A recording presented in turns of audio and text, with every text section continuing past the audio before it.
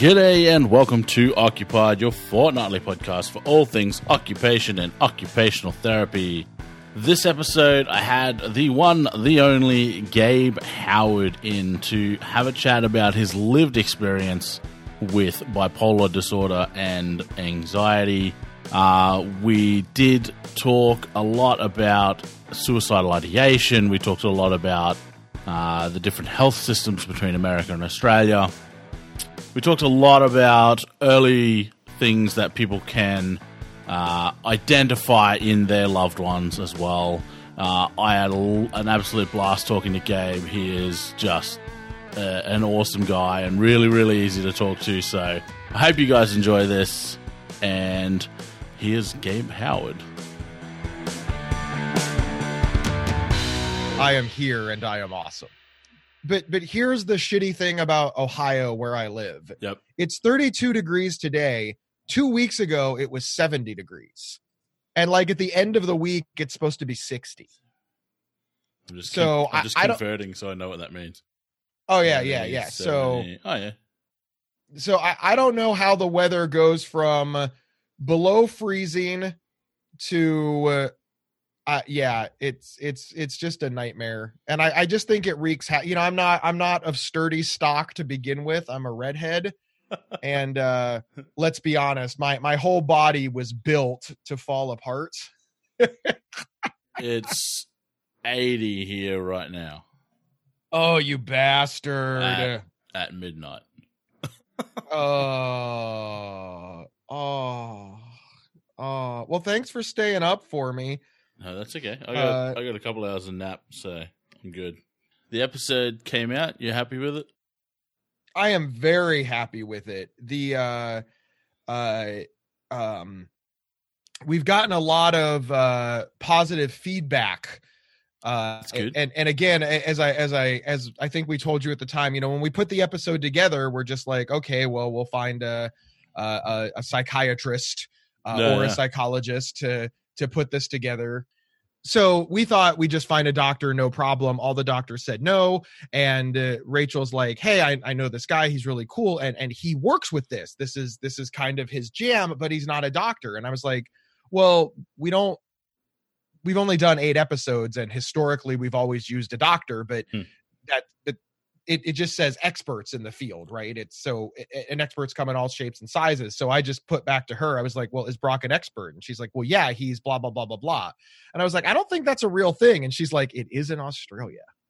And I was like, okay, all right. Well, now this is cool. So all told, people were vastly interested in what you had to say. Like, more so than they would have been any doctor babbling about textbooky shit. Yeah. And that was really cool because people are like, okay, well, this makes sense. This is a coping mechanism. Yeah. So we've got to keep the coping mechanism, but remove the bad. That was like the big takeaway. Yeah. That the coping mechanism is good.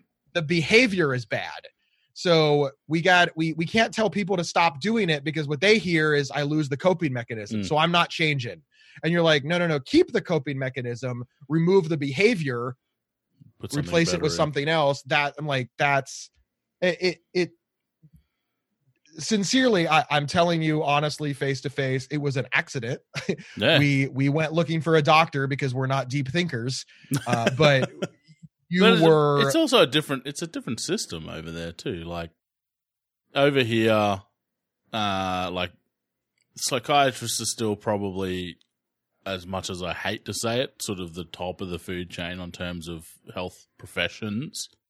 But in my state, because we have state-based health services, I think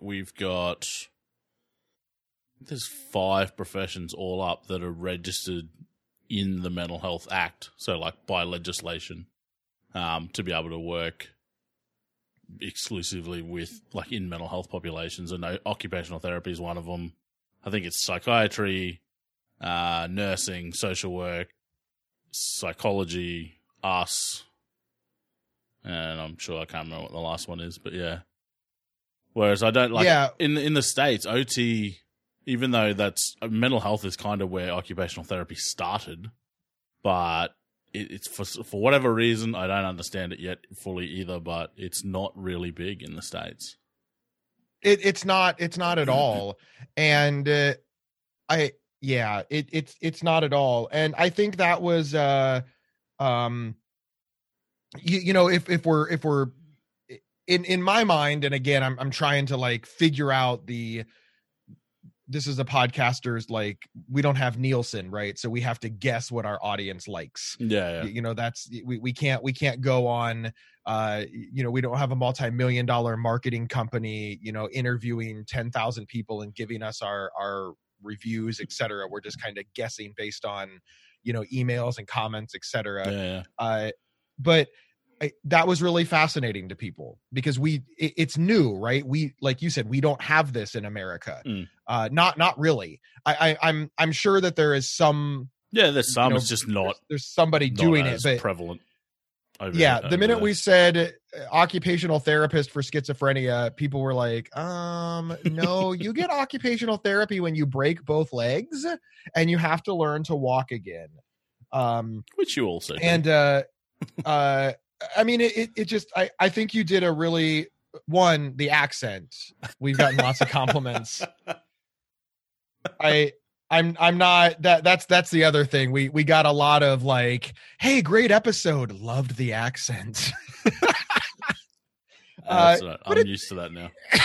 It does make it interesting, right? I mean, when you have an expert come on that says the shit that everybody knows, that's good validation. And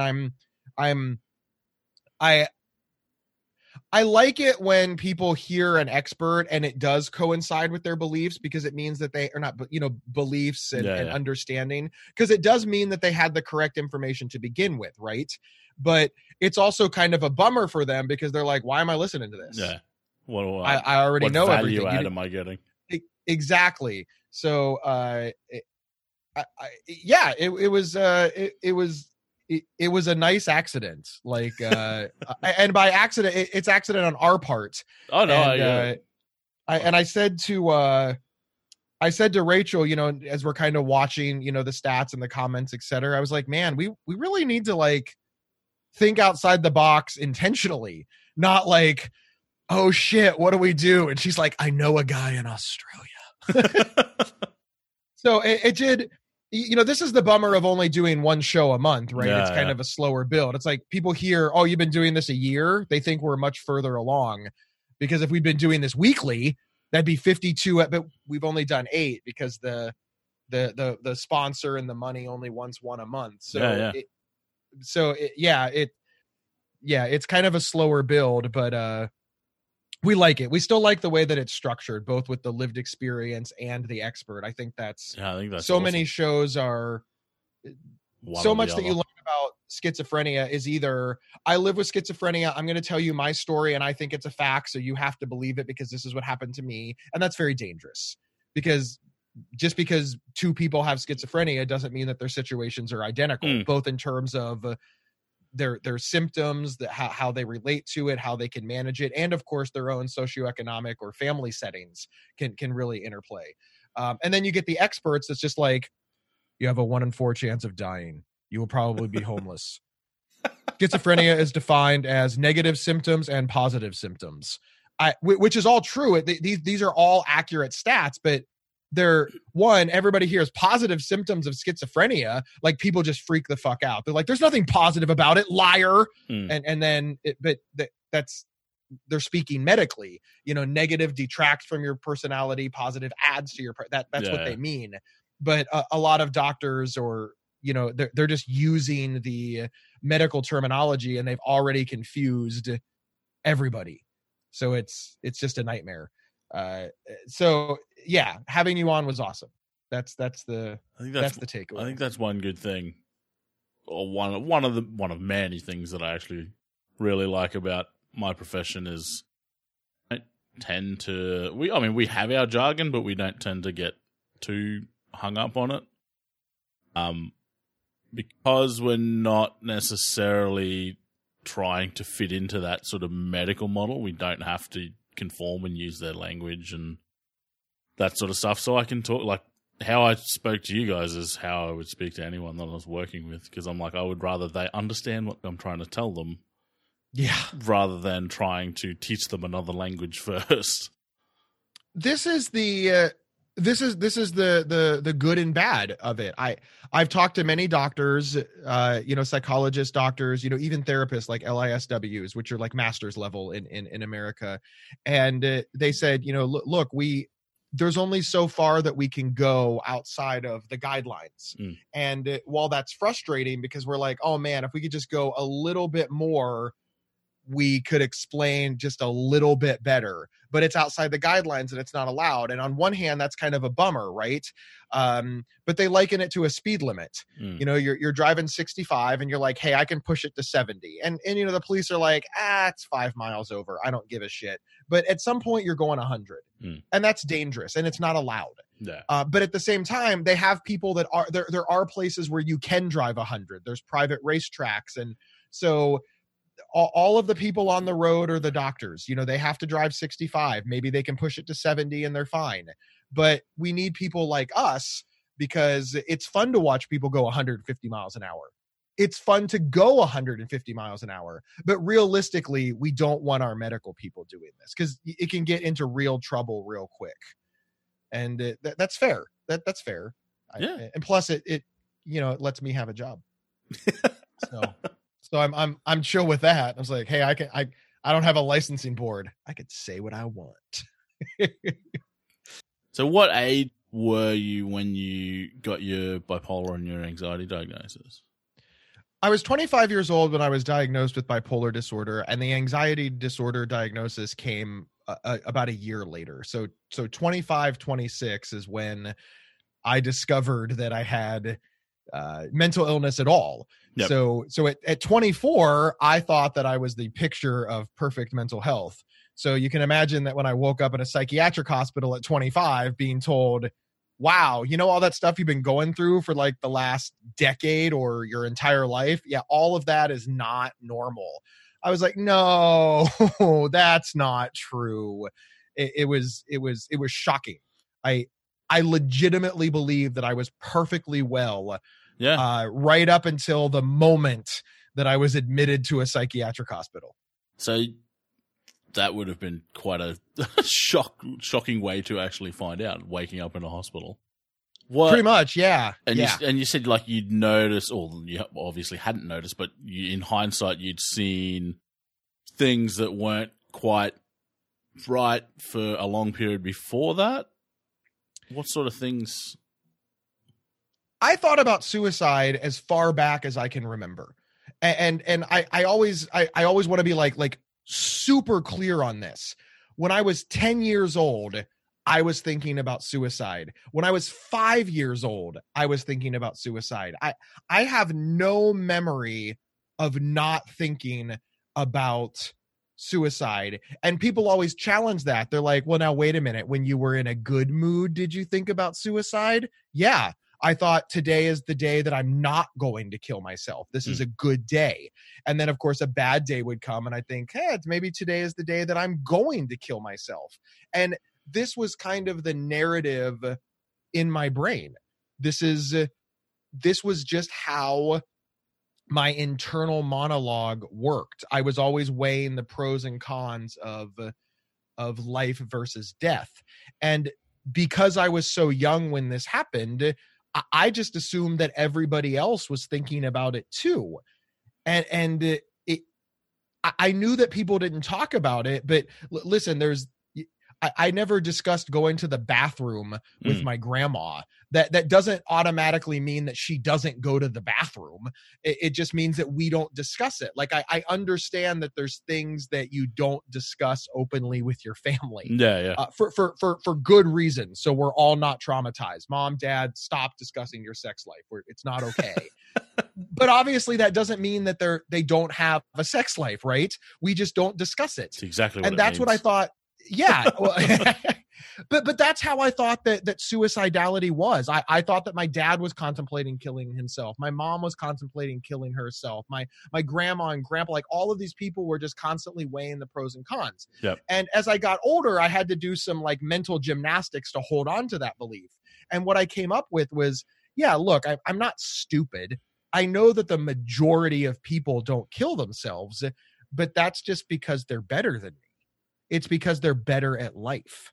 it's because they have a skill set that I have not mastered. Mhm. They're happier, better, stronger, whatever word you want to slot in there, that just means that they're better at life than Gabe is. And I would try to get like power from that, like energy and courage. I mean, like, look, my dad is, he's not trying to kill himself. So clearly my dad is stronger than me. I will emulate that. Okay. Like that's good to look up to, right? But I'd fail. And especially in the case of your parents. And this is, I think, one of the biggest misunderstandings and maybe the cruelest part of the disorder. While I was looking at my family to gain like energy and strength and find reasons to live, they were looking at my actions of their teenage child and thinking, oh, well, we have to punish the shit out of this. Yeah. This is abnormal behavior. And we want Gabe to grow up to be a good man. Or a good person, a good guy. I mean, we don't want him to be a drain on society. Yeah. So I'm having symptoms of bipolar disorder that they see as behavioral issues. They punish them. I'm watching them to learn how to be a good human. They're punishing me for failing at being a good human. In my mind, they're not teaching me a lesson. They're reinforcing that death is the best option.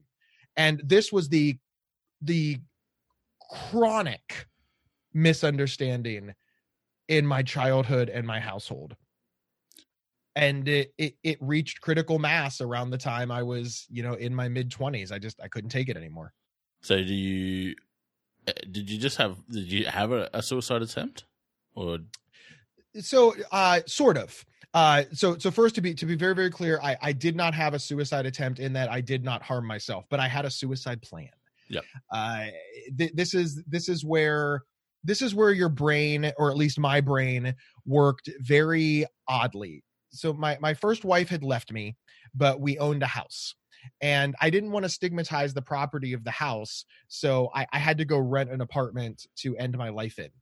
And because, I didn't want there to be like a corpse in my house, because I knew that it had value, and I wanted to leave that money to my family. So even though my brain was telling me, hey, it's okay to kill yourself, my brain was also telling me to respect assets. That was problem number one. Problem number two, I am going through this divorce. So I was hanging on to make sure that was over, so that my assets would be free and clear, so that all of my assets, the house, the car, my savings account, etc., would pass to my family, not to my soon-to-be ex-wife. And that's no disrespect to her. That's just if we were still, it doesn't matter where you are in a divorce. In America, if you're legally married the day you die, she gets it. Yeah. I had to call my life insurance company because I'd heard this rumor that if you die by suicide, they won't pay out. So I had to call my life insurance company and be like, hey, if I kill myself, do I still get my life insurance money? And they're like, yes, we have checked it out. All right, thanks. Can you send me that in a letter? And they did. And then, of course, I had to put it like all on the table because I needed, obviously I can't hand it to people because it's dead. I'm not going to be able to answer questions. So I'm trying to get all of this paperwork together, all of this together. And then I had heard about, in one of my many, many attempts to get help, somebody had told me that they had been involved with a friend who had died by suicide, and that the cleanup was just very traumatizing for the family. There's nobody to call.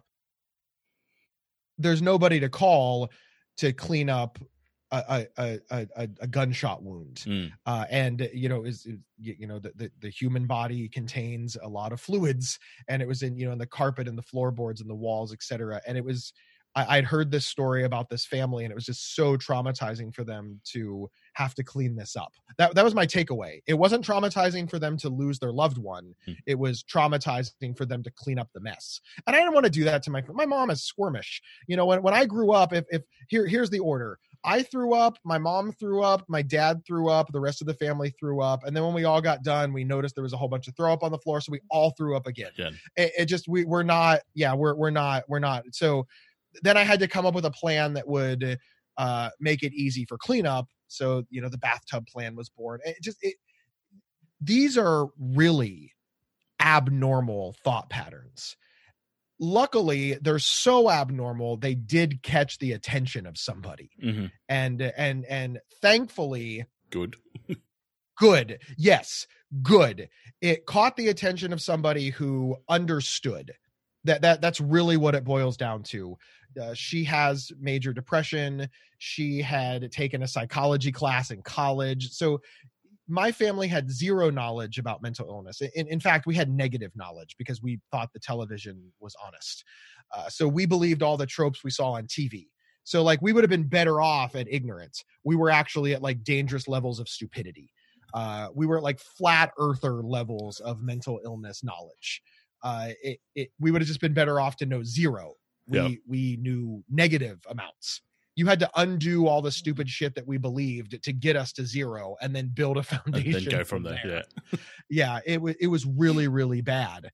And, but she wasn't that way because she had suffered from depression herself, because she had gone to college and taken like psychology 101, because she had gone to a therapist, whatever. She was raised different. Who the hell knows? And she walked up to me and said, "Hey, are you planning on killing yourself?"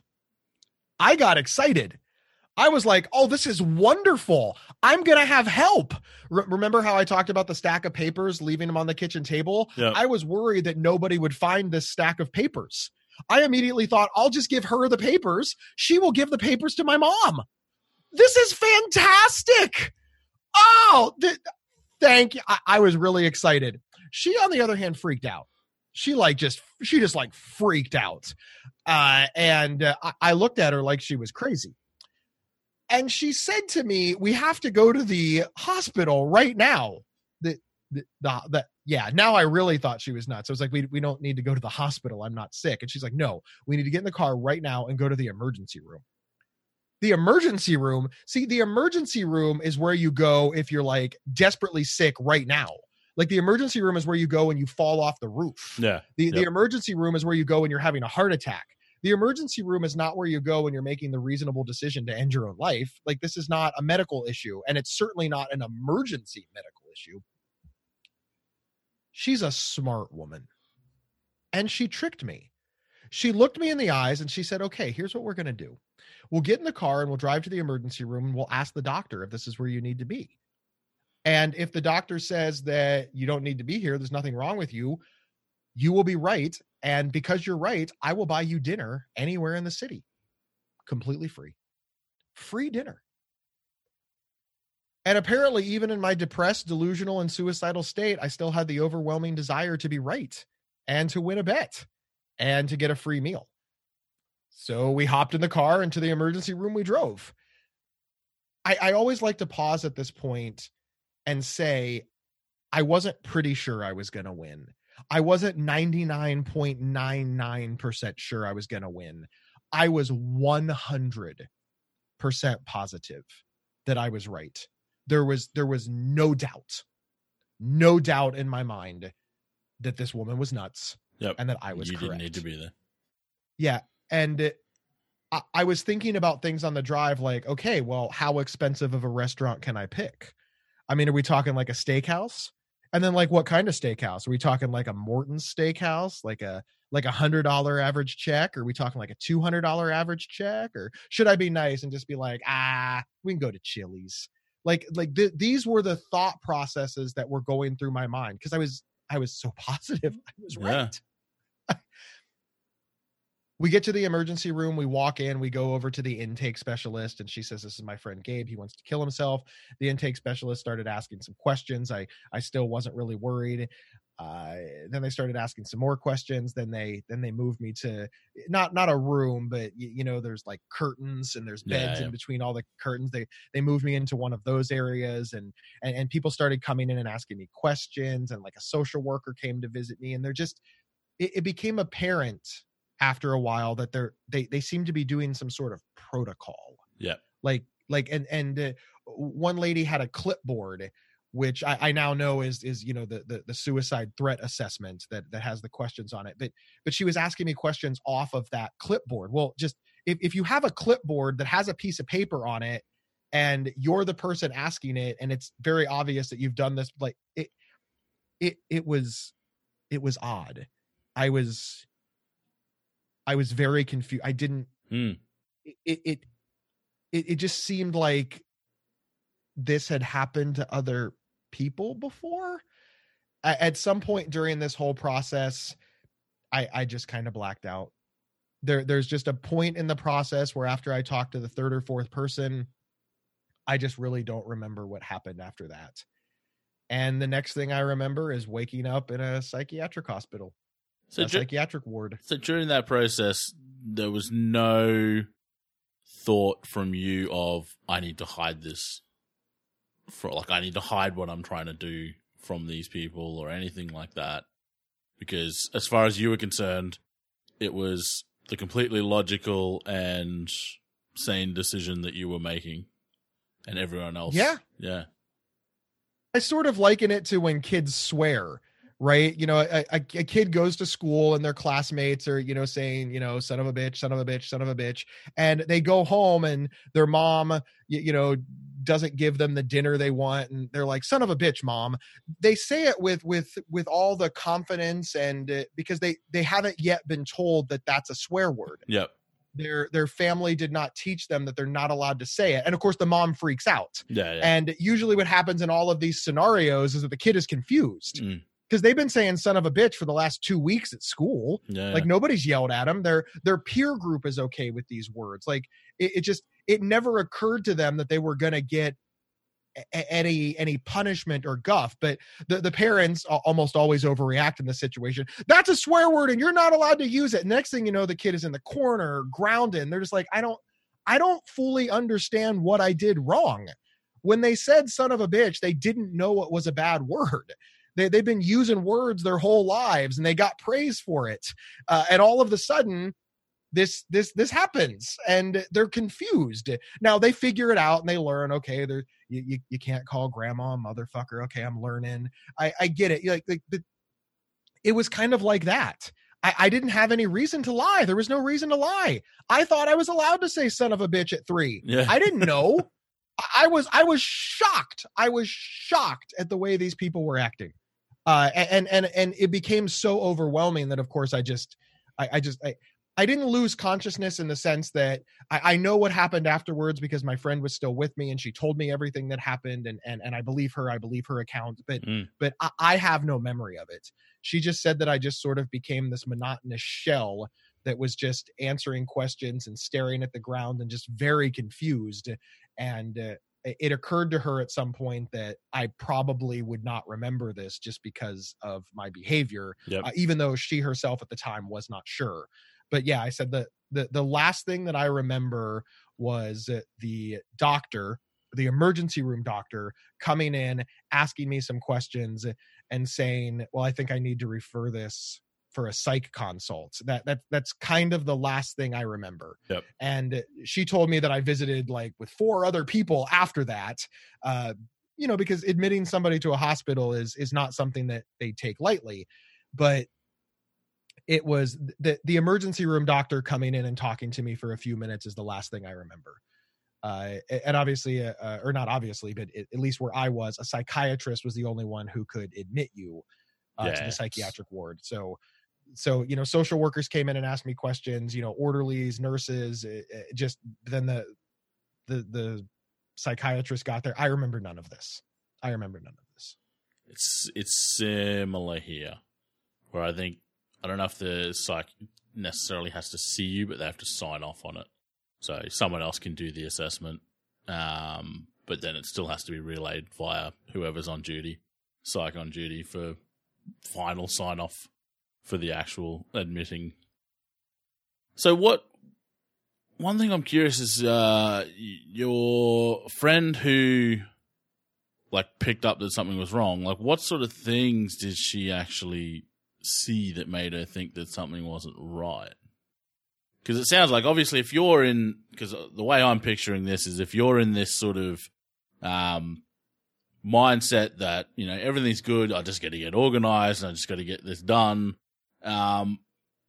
then you probably wouldn't look like you were sort of moping around and depressed and that kind of stuff because you were I'm assuming being quite proactive and organizing these things and confident of your decision and that kind of stuff. So what did she see? What did she pick up? The first thing that she thought was odd is that I rented what can only be described as a shithole apartment. Gabe at 25 made a good living. I had a really good job, and I owned a house. I drove a nice car. I had money in the bank. I ate at nice restaurants. So it struck her as odd that I went from living in this nice house to renting this garbage apartment. Like it didn't make sense to her. Like, why did you rent this crummy apartment? And I was just like, well, I don't need that much. I'm single. I've got plans for it. Don't worry about it. Apparently I didn't answer honestly, or I did answer honestly, just incomplete. I don't really have a lot of, I didn't commit it to memory. Yeah. But the reason I rented a shithole apartment is because I was never planning on moving in. It was an ends to a mean. I needed to, I had a plan for it. Right. Yeah. She always described me as kind of somewhat prissy when it came to certain things, and I don't mean that as an insult to me. I just, I had a good job, and it was important to me that my clothes fit correctly. And so I did have my clothes tailored. I mean, it was business casual, but a lot of people at business casual jobs, they just go buy clothes off the rack and they get it done. I was angling for a promotion. I really believed strongly in the dress for the job that you want, not for the job that you have. So Plus I was a bigger guy, I know people can't see me, but at the time I was 6'3" and very morbidly obese. So finding clothes that fit correctly to overcome being overweight and trying to show people that, hey, I could swing with the big guys and, advance in my career. All of these things were very, very important to me. So that just struck her as very, very odd. It didn't fit. Didn't add up. Then of course she's trying to make all of these plans. She's a nice person. She's like, hey, are you going to hire movers? And I'm like, yeah, I got it. She's like, oh, well, let me give you my movers. I'm like, oh, thanks. You didn't write it down. No, I got it. I'm good. Okay, well, you've picked a moving company then. Yeah, it's fine. Hey, by the way, do you want this? Why are you giving that away? Well, because I'm moving it. I don't have room in my new place. Okay, so that kind of makes sense, right? Yeah. One of the things they always talk about if you're trying to look for the telltale signs of suicidality is giving away possessions. Well, but if you're moving from a house to an apartment, you have to give away possessions. So it did kind of shield it. Yeah. And look, she was a casual girlfriend. She was somebody that hadn't been in my life very long. So on one hand, I would give her something to be like, this seems very meaningful. But on the other hand, she'd only been around for a couple of months. So just because it would be very meaningful to 99% of the population doesn't mean it's meaningful to this guy. Yep. This guy doesn't give a shit about it. He's just like, hey, I don't want it. Well, that should be very meaningful. Well, why? Because you told me it should be? Doesn't make any sense. This is garbage to me. Some people worship Beanie Babies like they're gold. I think Beanie Babies are garbage. Some people giving away their Beanie Baby collection would be a sign of suicidality. Me giving away Beanie Babies is a sign that I don't want that crap in my house. Even though it's the same so she struggled with these things as well. Then she started noticing, piles of legal documents show up on the table. And apparently she was nosy, which I guess, thank God. But, she's like, well, this is weird. I again, some of it was explainable. She's like, why are you changing all of your beneficiaries? I'm going through a divorce. Oh, all right. Yeah. It just eventually became too much for her. And too many I've things asked not her, adding up at once. Yeah.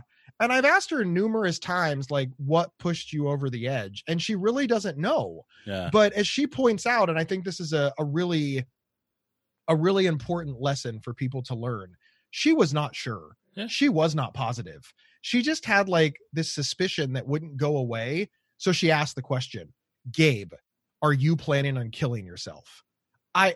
She actually told me, and I believe her just based on the way she freaked out, that she fully expected me to say, what is wrong with you? My God, I'm going through a divorce. I have all of this stuff swirling around me. You're just some woman that, I'm sleeping with on the side and you're getting in my business. What's wrong with you? Well, why on earth would you think that I have a mental health problem? I have a really good job. Shame on you. Shame on you.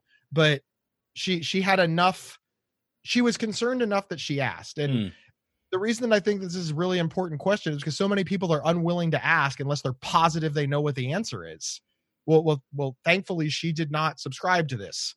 Otherwise I might not be here. But yeah, there it was. And then she took the added step of tricking me into the hospital. Kudos to her. She saved my life. Glad she did. I am glad that she did too. And listen, I was not glad that she did at the time. There was a couple of month period where I was very angry. And people ask about that. They're like, well, I don't want my friend, my son, my child, my daughter, my loved one, my mom, my spouse to be mad at me. And I'm like, here's the thing about people who are mad at you. They're alive. You can mend that. Yeah, you can mend that fence. Does it suck to have somebody that you care about mad at you for 3 months, 6 months, 12 months? Yeah, I don't want anybody I love to be mad at me. But if I have to choose between them being mad at me and alive or them being not alive, I'm going to go mad at me and alive, because I do believe that if they get the right care and they understand and they move along in the spectrum of moving towards recovery and wellness and work with people like you, Brock, I don't want to pretend that I know your job, but I would be willing to bet almost anything that some client of yours at some point has confided in you that they are mad at their mother, brother, friend, etc. for doing something. And I would think that this would be an important occupational therapy moment, because on one hand, you don't want to say you have no right to be angry, because they have every right to be angry. But you also don't want to say, you're right, you should never talk to your mom again for getting you help from your mental illness, because that's also shitty. So this is where I'm fascinated by the work that people like you do, because validating anger is so important, but validating anger and putting it in the right place, because really what they're angry about is that they had this illness that was so out of control that somebody had to intercede on their behalf. They're not actually mad at mom, dad, brother, sister, friend, cousin, whomever. And that's been my experience clinically as well. Like, people have confided, that they're angry with family, friends, etc., like for completely aside issues. But for the majority, I think the majority of times people will tell me that it's usually because family or friends have rung me. And the fact that I'm there is why they're angry. It's like you said, it's a matter of acknowledging the feeling. The feeling's legit. Like, I understand you either don't want me here, or even if we do have a really good relationship, the fact that you feel like, a loved one has gone behind your back and spoken to me or notified me of something.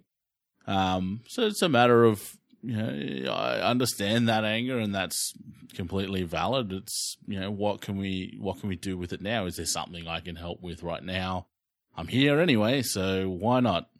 And yeah, it's going to be different for every individual. Everyone's different. So, and that's where anger is tricky, right? Yeah.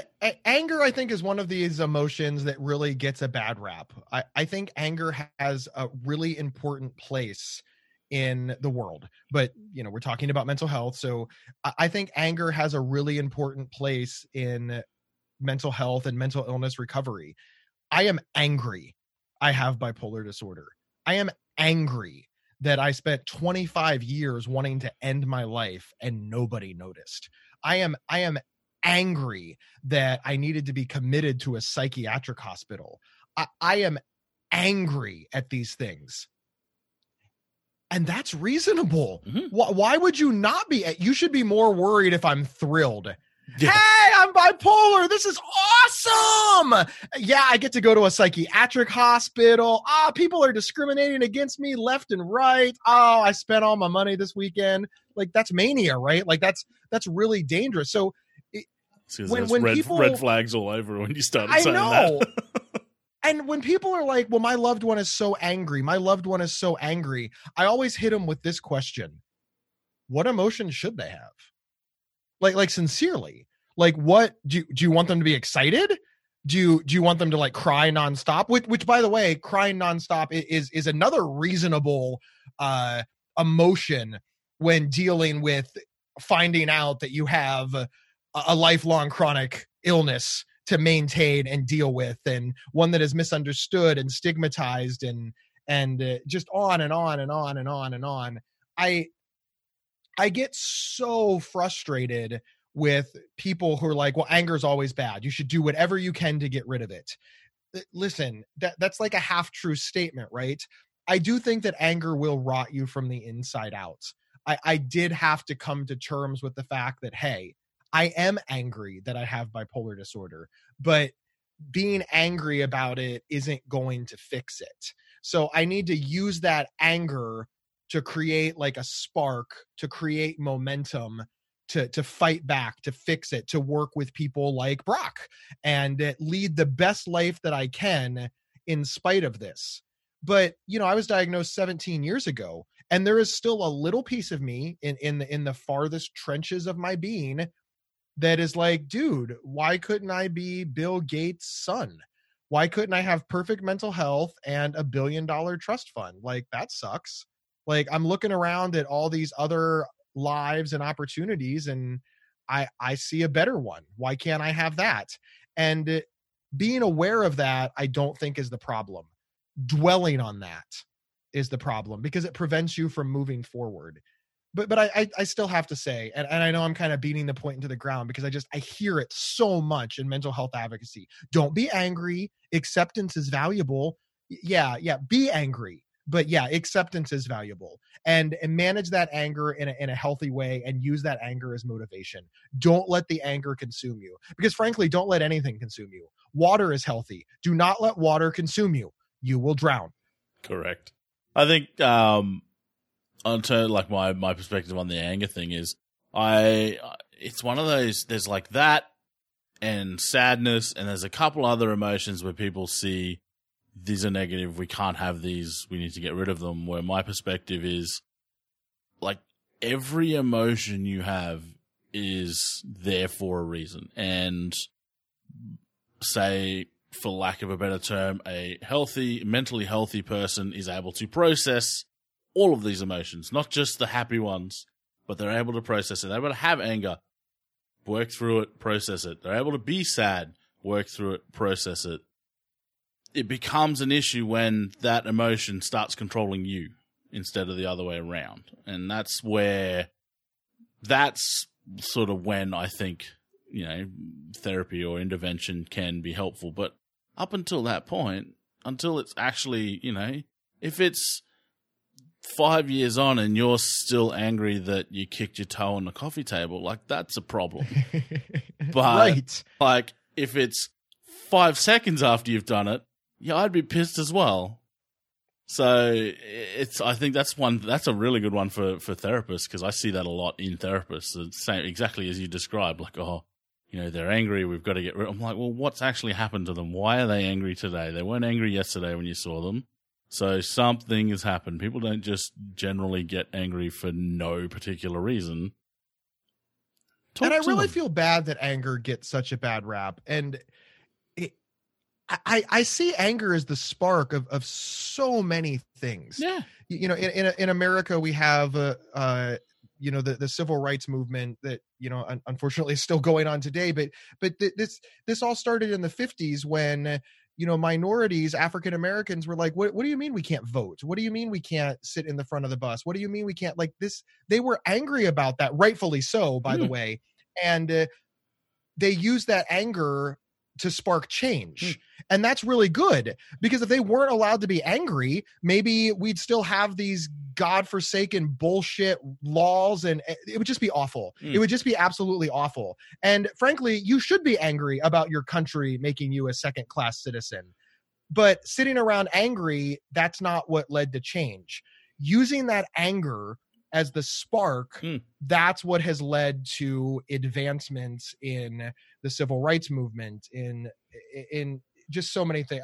I feel embarrassed to tell, Australia, hey, in America, we still judge people based on the color of their skin. And at one point in the not so distant past, We used to not let them use water fountains because that was like what? And I say we because I'm white. Like that's even messed up, right? We, like, one, I wasn't alive, and two, that's how messed up it is. No, I And wouldn't worry too much. Australia has more. Probably. Is Australia racist too? Oh, yeah. Actually, I thought you guys were like fun with koalas. I was going to say, if you listen to the episode that I just released, it's all about that. So we do have koalas, but yeah, we have a deep-seated history of racism, and yeah, it's unfortunately and this is worthy of being angry about. Yeah, definitely. And people should be angry about that. And telling people not to be angry about it, well, that's just isn't that convenient? I did something negative to you, and now I'm telling you not to be angry about it. And it's the same mechanism for, you just got really bad news. You have bipolar disorder, schizophrenia, major depression, severe anxiety. There is something wrong with your body. Oh, but don't be angry about it. Well, doesn't that just give space for the illness to progress? Being angry about it is a very reasonable thing, but use that anger. Don't just sit there and say, I'm pissed I have bipolar, and cross your arms and be angry. Be angry and push forward.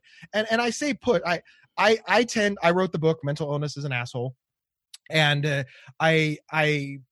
I wrote an article about, hey, look, let's personify bipolar disorder. Let's personify schizophrenia, mental illness, because if a person was treating you this way, if a person was constantly letting you down, stabbing you in the back, lying to you, misleading you, and just frankly, if a person was just constantly fucking with your life, you'd be pissed at that person.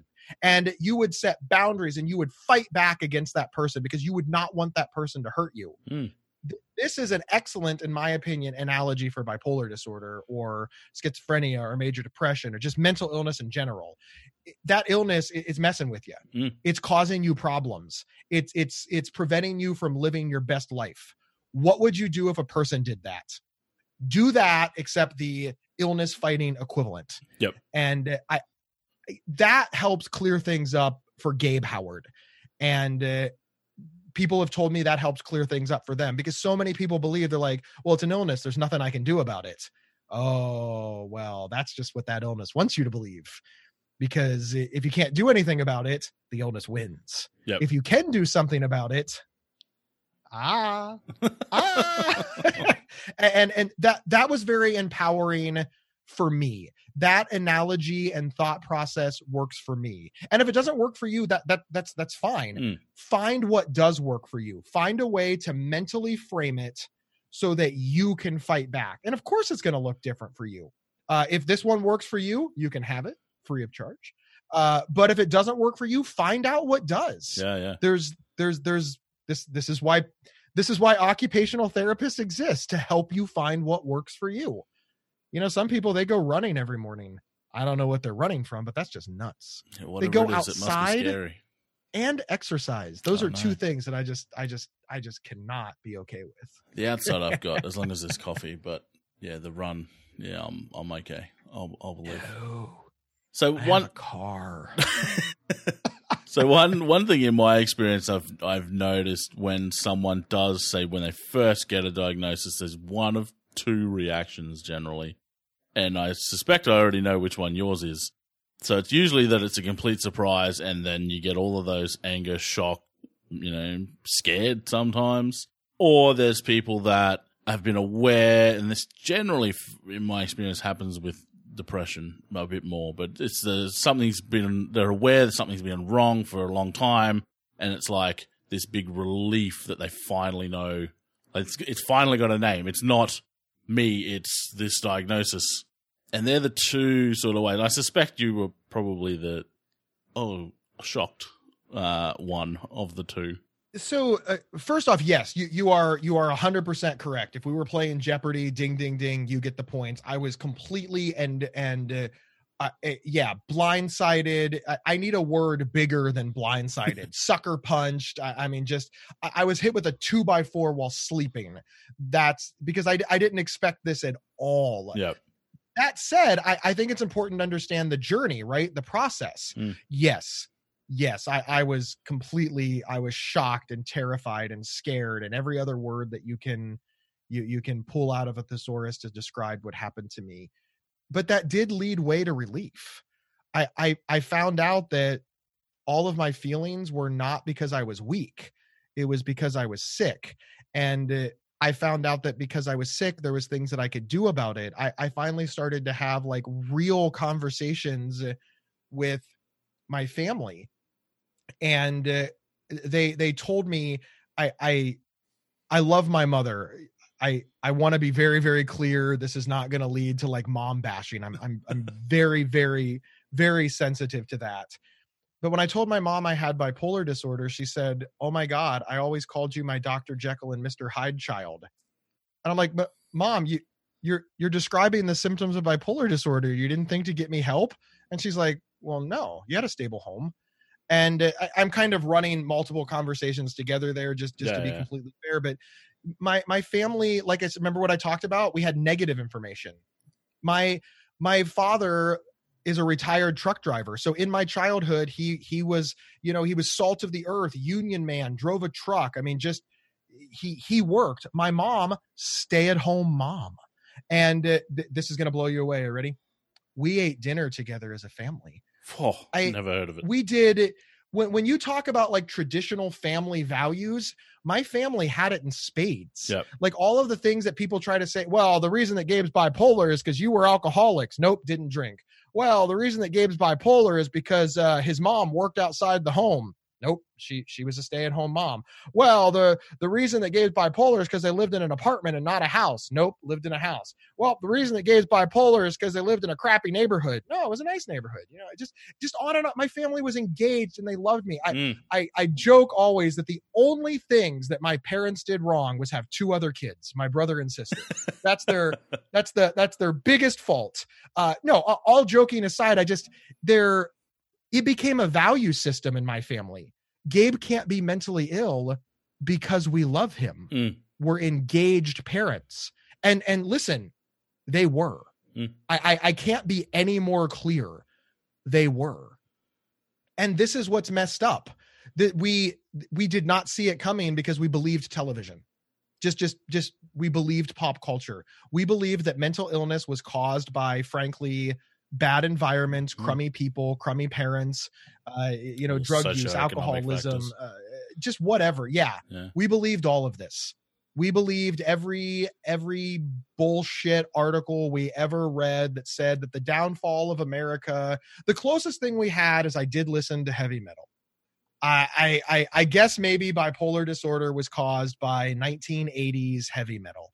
I know that was a scary thing for a while, but listen to how, I mean, honestly, it's 2020. Listen to how messed up that sounds. The reason that Gabe has bipolar disorder is because the music he listens to. What are you, stupid? These are the things that people were considering back in 1989 and 1994. And this was the level of understanding that we had.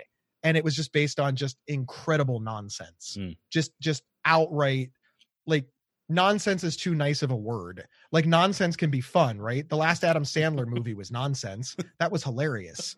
Like, this is some sort of like Nazi level propaganda that allows severe and persistent mental illness a way to just needlessly and endlessly attack not only the person who suffers from it, which was me, but just imagine the ramifications this had on my family.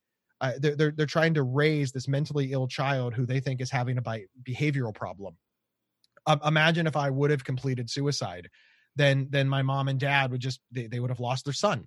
Just imagine the horror show, and all because nobody understood. And it's not because the signs were there. We just didn't know what the signs were. Yeah. And this is why I became an advocate. Honestly, it's why I started talking about it. It is not lost on me, one, how lucky I am. How lucky I am to have run into somebody who got me help, who was able to afford help, who had health insurance to pay for help, who had money to pay for extra care, who lived in a big city that had all kinds of care options available, that had a supportive family that rallied around me and made sure that, I took my pills, got to the doctor, was taken care of and stable in times that I could not be stable. Like, all of that is just based on like a tremendous amount of luck, right? Mhm. But I'm also lucky because now that I'm well, my family is like, look, here's what I need you to do. I need you to tell the world everything we screwed up. Just everything. You know, some families are like, no, don't talk about living with bipolar disorder. That's embarrassing. That's shameful. And my family is like, you know, you've got a big mouth and we probably can't control it. So have at it. That's luck. Yep. Not all families would be okay with having their, what many people consider dirty laundry, aired nationally on a weekly basis. Yep. My family is okay with it. And I think that speaks volumes to what we went through as a family and their now understanding of mental illness and mental health. Because I imagine it's not awesome for them to hear how they're missing the symptoms of bipolar disorder almost killed their child. Like I imagine as a parent, that's probably kind of a shitty thing to hear. That would be difficult. Yeah. So sorry, mom and dad, but yeah, you did it. I mean, what's up with that? So how long so when you got admitted, how long were you in there for? I was in the hospital for 3 nights and 4 days. Okay. It was a pretty short stay. Yep. All things considered, you know, I could probably talk about that for 2 hours. I probably should have been in longer, but you know, beds are, there's not a lot of room at the inn, and I was released to a stable family, stable people. Whereas, you know, some of the people who maybe they didn't have a stable place to go. So these are tough calls. Yeah. It's another reason I'm an advocate. Like I really think that we should all stay until we're perfect, right? Like nobody sends you home with half cancer. And actually that's not even true. I don't know why I said that. This happens in America all the time where they send you home with half cancer because your insurance stops paying or because you don't have insurance, but that's not right. And I think that people think that that's not right, but in mental health, we're more okay with it, I guess. America's messed up.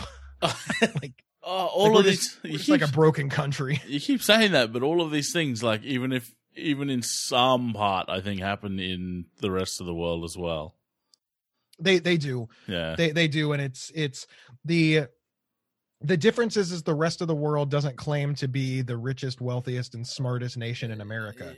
That's so true. the fact that the fact that the wealthiest and smartest and most powerful nation in America has the exact same problems as all of the nations that we look down on shows that maybe we're not doing as great as we think we are. Yeah. You know, I don't know what the homeless situation is in Australia, but not only do we have like a lot of homeless people, we're just okay with it. Like we don't even care. We're just like, yeah, those people are homeless. And then we go on about our day like it's nothing. Like it's nothing. Like this bothers me to my core that we can say that we're the wealthiest nation in the entire planet and not give a shit about the homeless. Oh, we're also a Christian nation. Did I leave that out? So I don't get it. And it speaks volumes, I think, to the misunderstanding of mental illness, because I think that people justify this by saying, well, the reason those people are homeless is because they won't get a job or because they don't want to work or because they're lazy. And if that were the case, then I wouldn't give a shit either. That's not the case. There's something very wrong. Something has gone very wrong, and they need our love, support, and assistance. And we're unwilling to provide it because we've just painted them with this, oh, they're lazy brush. And I think that's very shameful. I do. I really, really do. Because listen, that really could have been me. Just you remove my health insurance, you remove my money, you remove my family. I would be living under a bench right now, and everybody would walk past me and saying that guy's just lazy. Yep. And that's why I say I'm lucky. Yeah. Because the thing that prevented me from living under a bridge is nothing that I earned. It's my mom and dad. It's my friends. I didn't earn them. They just, I kind of inherited them, frankly. Mostly for the good. Yeah. Mostly for good. but no, I sincerely, there's this phrase out there that says, everybody in America is 3 bad months away from becoming homeless, but almost nobody in America is 3 good months away from becoming a millionaire. And I think that's very vital to consider. I've had many, many, many, many, many good months, and that just keeps me even. But 3 bad months will make me homeless. Like, what's up with that? How can I have 3 good months and become a millionaire? And the answer is really, we don't know. I don't know, because if you ask for a raise, you're greedy. If you unionize to get more money, you're greedy and somehow mean to management. It's a messed up system that we have trying to move forward. And you can really, really, really see it when it comes to sick people, especially sick people who have, it's mental health, right? It's a mental issue. So when I was really sick, I was not thinking clearly. I could not focus. I could not understand. Being told to do stuff that's in my best interest with my brain that is literally just that, it's just so unfair. It's like asking a guy with no legs to run the Boston Marathon. And then when he says he can't, you're just like, well, you're lazy. And then you just move on. You're not considering that individual situation in your request. Yeah. So when you went in the hospital, you had zero idea that you had bipolar. You came out a week later. How, I'm assuming a fair bit of education happened during that week, and you probably learned about what bipolar was. I'm assuming, did you get your diagnosis in hospital? I should have checked that. Yeah. I got it. I got it the next morning. Yep. A doctor sat down and was like, "Hey, you're bipolar." I was like, "Oh, great." So I'd imagine so you went into hospital with no clue. You've come out with this diagnosis. What sort of adjustment, like what sort of things did you have to sort of get used to? I'd imagine there would have been a lot of behaviors that you previously wouldn't have even thought of that now you were like, is that the bipolar or is that me? What was that transition going back home like? To circle back to getting the bipolar diagnosis, I really think it's important to point out that at that time in my life, I only knew one other person who had bipolar disorder, and that was a gentleman named Kurt Cobain. And Kurt Cobain was the lead singer of the alternative rock band Nirvana, and by this point, he had already died by suicide. So I'm thinking to myself, I'm dead. I mean, honestly, Kurt Cobain was a multimillionaire. He was world famous. He was a once in a lifetime musical talent.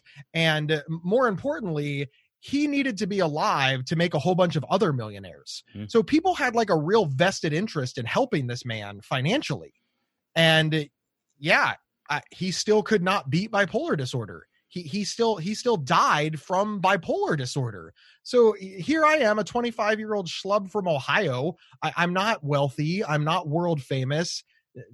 Nobody's income is dependent on my life. What hope did I have? I mean, sincerely, like what hope did I have? So that was like my first moment. Just like, oh, well, all right. Well, it's just a matter of time before this ends poorly. And, I say that maybe funny now, but it wasn't funny then. I was just a wreck. And I believed this for the next 24 hours that I was just dead. I also believed that I was going to have to go to like rehab or a group home. I really had no understanding of what the treatment for bipolar disorder was. I also believed that it was just luck that I hadn't killed my family, because I really associated mental illness and violence in the same thought. Again, remember, we got all of our education from television and good old Hollywood. Yeah. And so it was devastatingly awful. I was given a pamphlet when I was diagnosed, that was nice. And I mean that like sincerely, it was nice because I read the pamphlet and the good news is I did recognize that I fit the pamphlet immediately. So it was reassuring that these people knew what they were talking about. Validating. They're like, this is what, they're like, this is what bipolar disorder is. These are the symptoms. I'm like, oh, wow. Yeah. Okay. That's Gabe. I have this. This is for certain. But of course, medical pamphlets, they can't promise anything, right? They have vague imagery like, with proper treatments, people with bipolar live a normal life. Well, yeah, just like Kurt Cobain. Yeah. So I don't believe you. You have to say that. This is the required text that all pamphlets have. Just show me a cancer pamphlet that says if you have been diagnosed with this, you will die. No, no matter how, if you've got a 1 in a million chance of living, when they hand you that pamphlet, all it talks about is your treatment options and how you'll be fine. So, and I get it. I'm not, please do not rewrite all the pamphlets, but the very fact that it says, hey, with treatment, you can recover is not very reassuring in a medical pamphlet. So it wasn't very reassuring to me. Later that day, I went to a support group that maybe started the trend of maybe having a better understanding of what bipolar disorder was and how it was managed. They did give me medications, which, were kind of a mixed bag, right? I mean, it was kind of scary to be on meds. I didn't really understand them. I didn't have any peers who were on medication. We're all 25. Yeah. It was a very scary and confusing time. That's really the best way that I can put it. It was a confusing time, and being that confused, it was terrifying. And I took all of that, and I just moved forward. I was released from the hospital after 4 days, like you said. And sorry,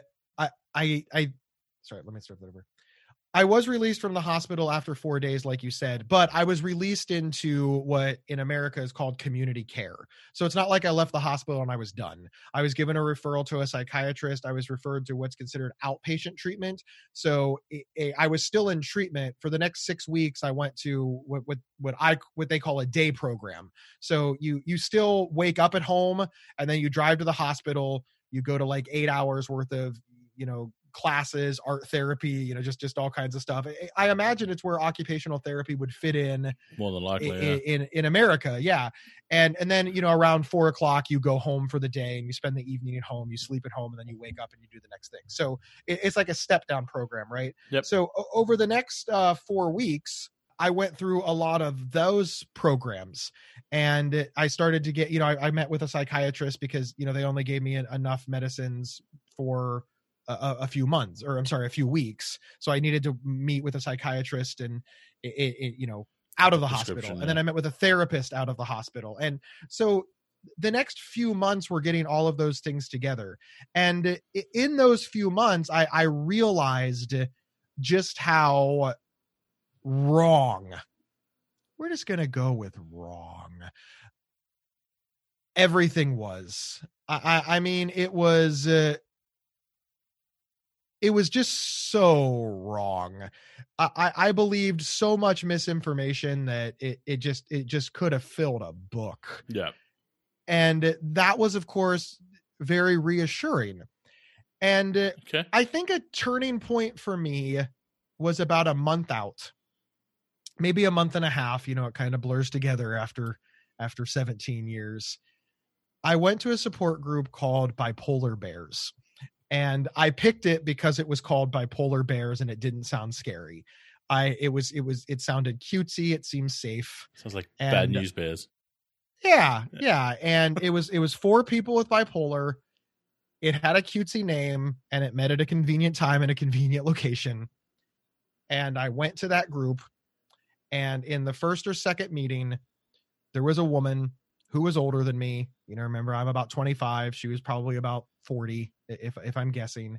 I don't know her name. I know nothing about her. But one of the things that she talked about was her husband and her 2 children, and feeling overwhelmed, getting the kids ready, managing her day, and all of that stuff. But forget about all of that. Here's what I heard.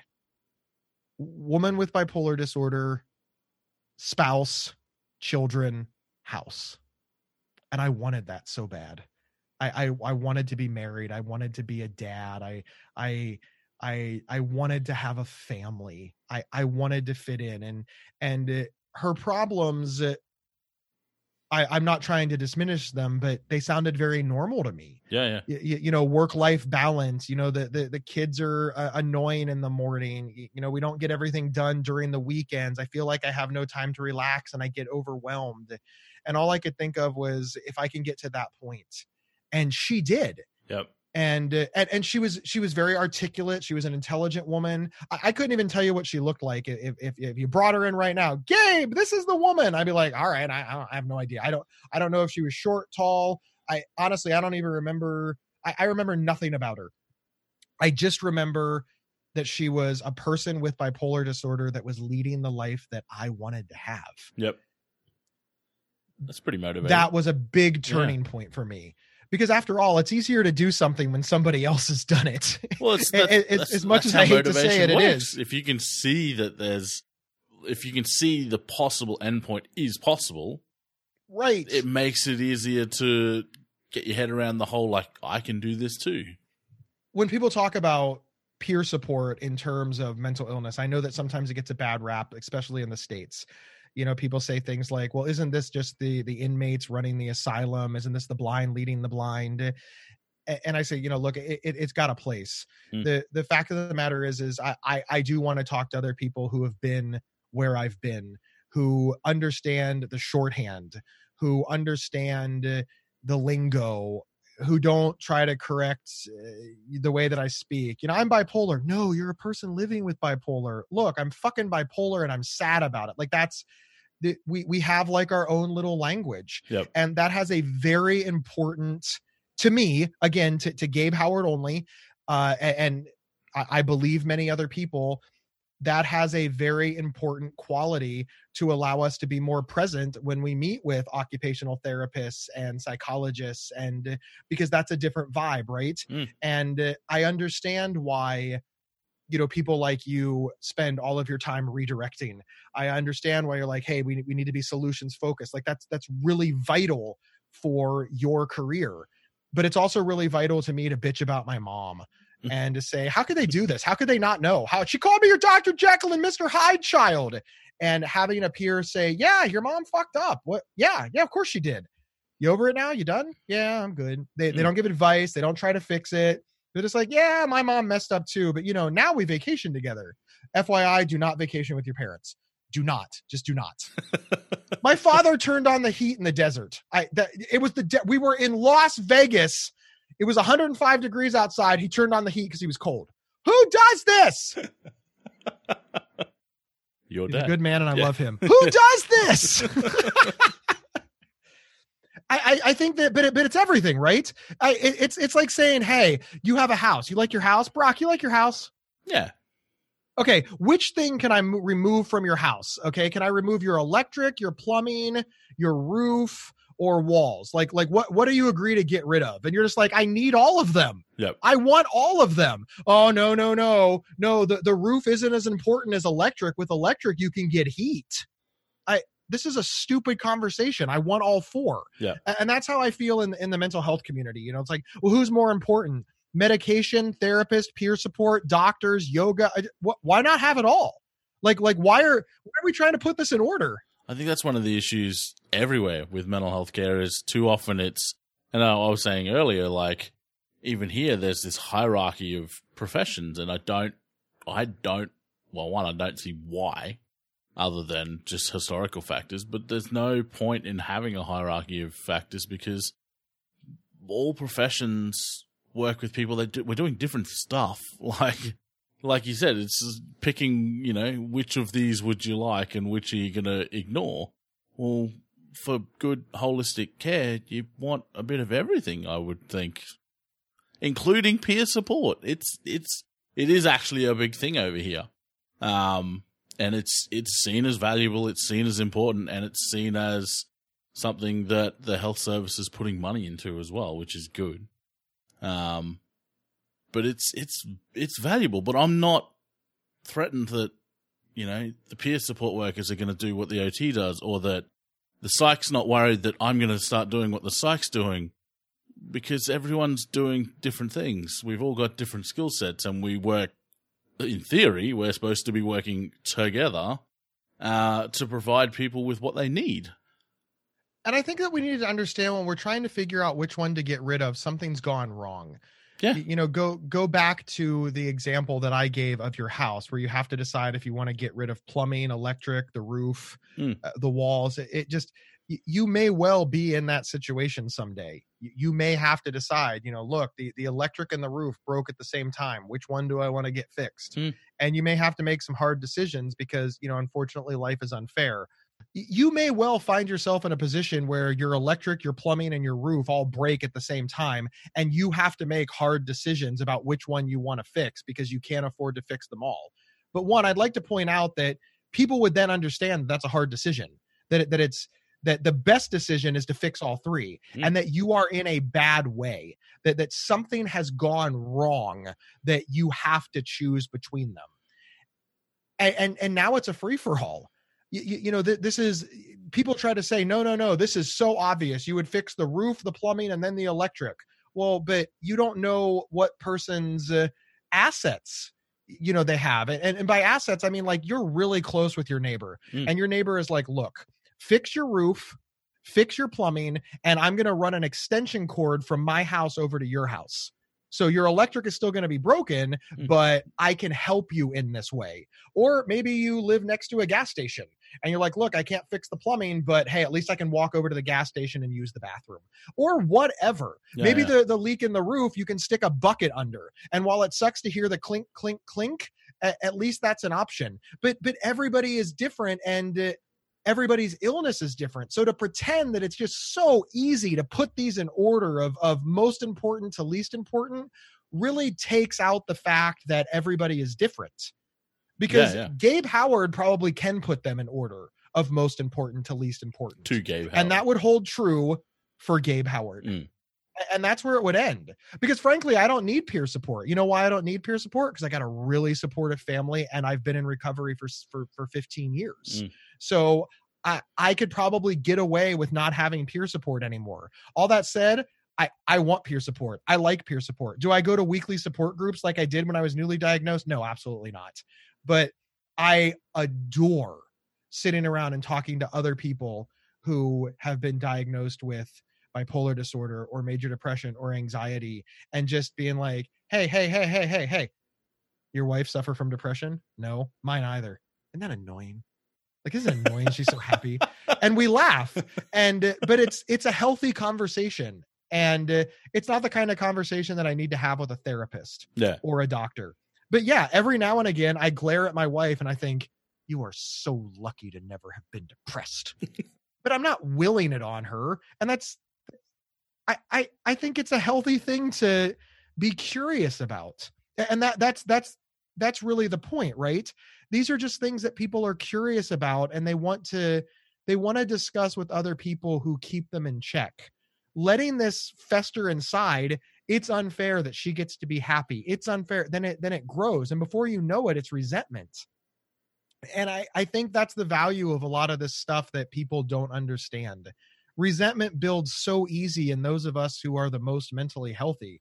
So you can only imagine how easy it builds in somebody who has an anxiety disorder or suffers from depression or who has been manic or has psychosis, or it's like wildfire. And it can be a scary thing. And being grounded by, you know, a therapist or peers or occupational therapy or whatever it is you use can just mean a world of different. What sort of behaviors or symptoms have you had to manage since being diagnosed? Because I would imagine that you were on medication may have taken care of some of them for you, but there would have still been some things that you would have had to learn alternative ways to cope with and manage as well.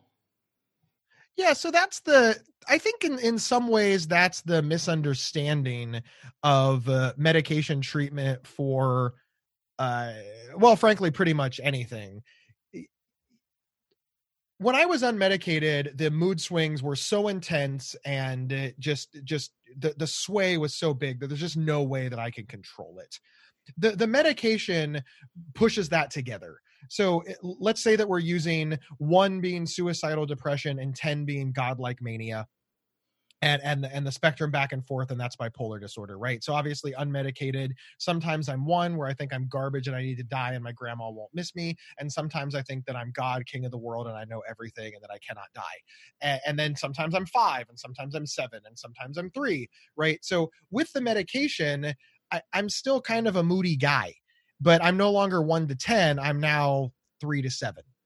And obviously the goal is to be like 4, 5, and 6, right? So 3 is still problematic. Where nobody is pretending that 3 is okay, and nobody is pretending that 7 is okay. You know, that we're for the purpose of this example, the healthy human range of emotion is 4, 5, and 6. So I do need to be careful when I move to 3 that, hey, it is temporary. But that's the thing, because I'm on medication, that becomes much easier to control. I don't go from, you know, but before I had medication, I would go from 10 to 1 in an hour or a day.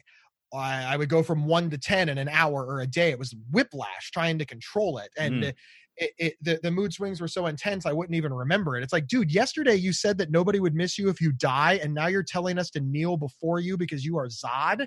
Who the hell is Zod? Oh, you just watched Superman and now you think you're Superman. Okay. It's weird, right? Yeah. With the medication, that becomes much easier to control, and it moves slower. Yep. So I'm on 4 and I can feel myself sliding to 3. Okay. And that lets me do all kinds of things. Yep. One of those things is perspective. Why am I sliding?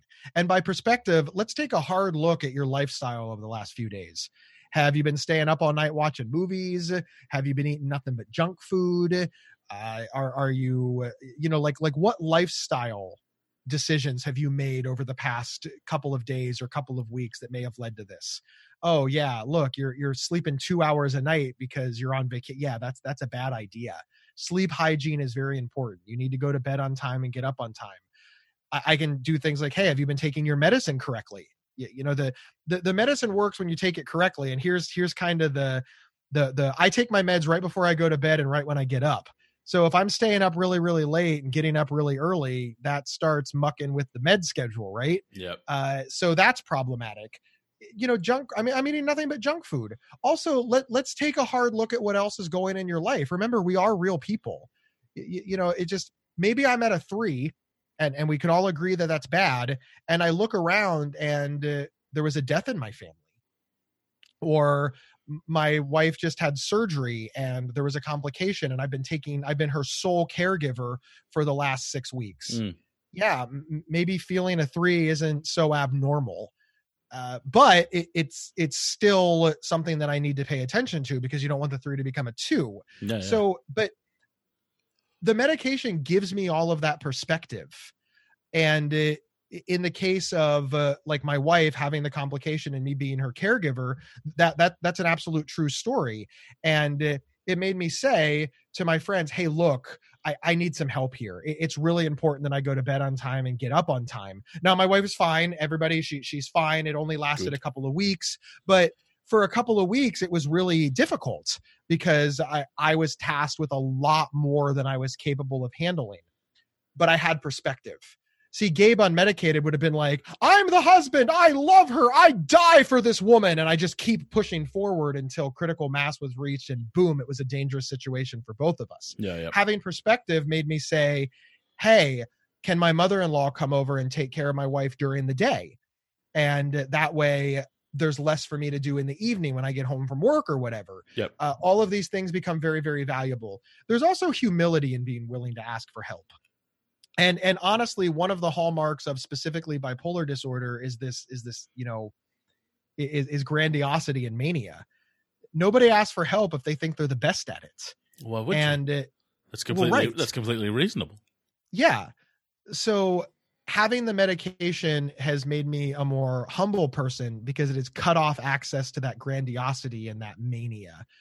It also helps with anxiety. Like, you know, maybe one of the reasons I don't want somebody to come help me is because I'm worried that they'll think I'm a bad husband. Well, if the anxiety was out of control, well, I can't have your mother come. She'll think that I'm a bad husband and she'll hate me and she'll tell you to divorce me. So now I put us in harm's way because the anxiety is so bad. So you can see where all of those things come together. Yeah. And finally, the last bit to kind of close this out is having access to all of that is something that you then have to learn in therapy. You're thinking, how does Gabe know all of this? Did he just take the meds and all of a sudden this magically appeared? No. I was not. Yeah, I was not used to having this level of understanding or feelings, or I did not know how any of this worked. Why would I? I'd never had to access or use them before. So I needed to learn that they existed. I needed to learn about coping mechanisms. I needed to learn it was okay to take a break. I needed to learn how to, do breathing exercises for panic attacks. I needed to learn what a panic attack was. For the longest time, I thought that all panic attacks were hunger pains. Yeah, I just thought that everybody, when they were hungry, their heart started racing, they started to sweat, they got dizzy, and their mind raced, and things were blurry, and they couldn't stand. I legitimately thought that was what hunger was. Why wouldn't I? I didn't know what else it could be. Yeah, fair. So I had to learn all of that. But the medicine allowed me to learn it all. So that's how come when people say, well, what's more important, medicine or therapy? Look, if I didn't have the medicine, I wouldn't have understood therapy. But if I took the medicine without therapy, I wouldn't have understood. I wouldn't have been able to understand all of these things that the medication allowed me to access. So frankly, I needed them both to be perfectly well. Yeah. And also, frankly, the therapy allowed me to understand what medication does and what medication won't do. And look, a lot of people with bipolar disorder and mental illness, they go off their meds because they don't understand limitations or certain things. And unfortunately, doctors don't have time to teach that to you. I learned a lot of that in therapy. And I learned a lot of that in peer support and a lot of, unfortunately, cautionary tales. A ton of cautionary tales. Because that's one of the things I think, working in mental health for so long, that's one of the things I've seen many times. And not just with bipolar, with heaps of different conditions that people are taking medications for. The same thing happens with antibiotics. As soon as people start feeling well, they're like, oh, these have done their job, don't need these anymore. And it might not be the next day, it might not even be the next week, but there's very few people that I've ever worked with that have used that specific excuse that haven't slid back into where they were, or sometimes even worse. Yeah. And I do think, like you said, that comes from not fully understanding, I guess, the purpose of the medication. And not only that, but its place within this whole system of therapy and therapists and peer support and all of this. Like, it has a place. I like to look at it as another health professional.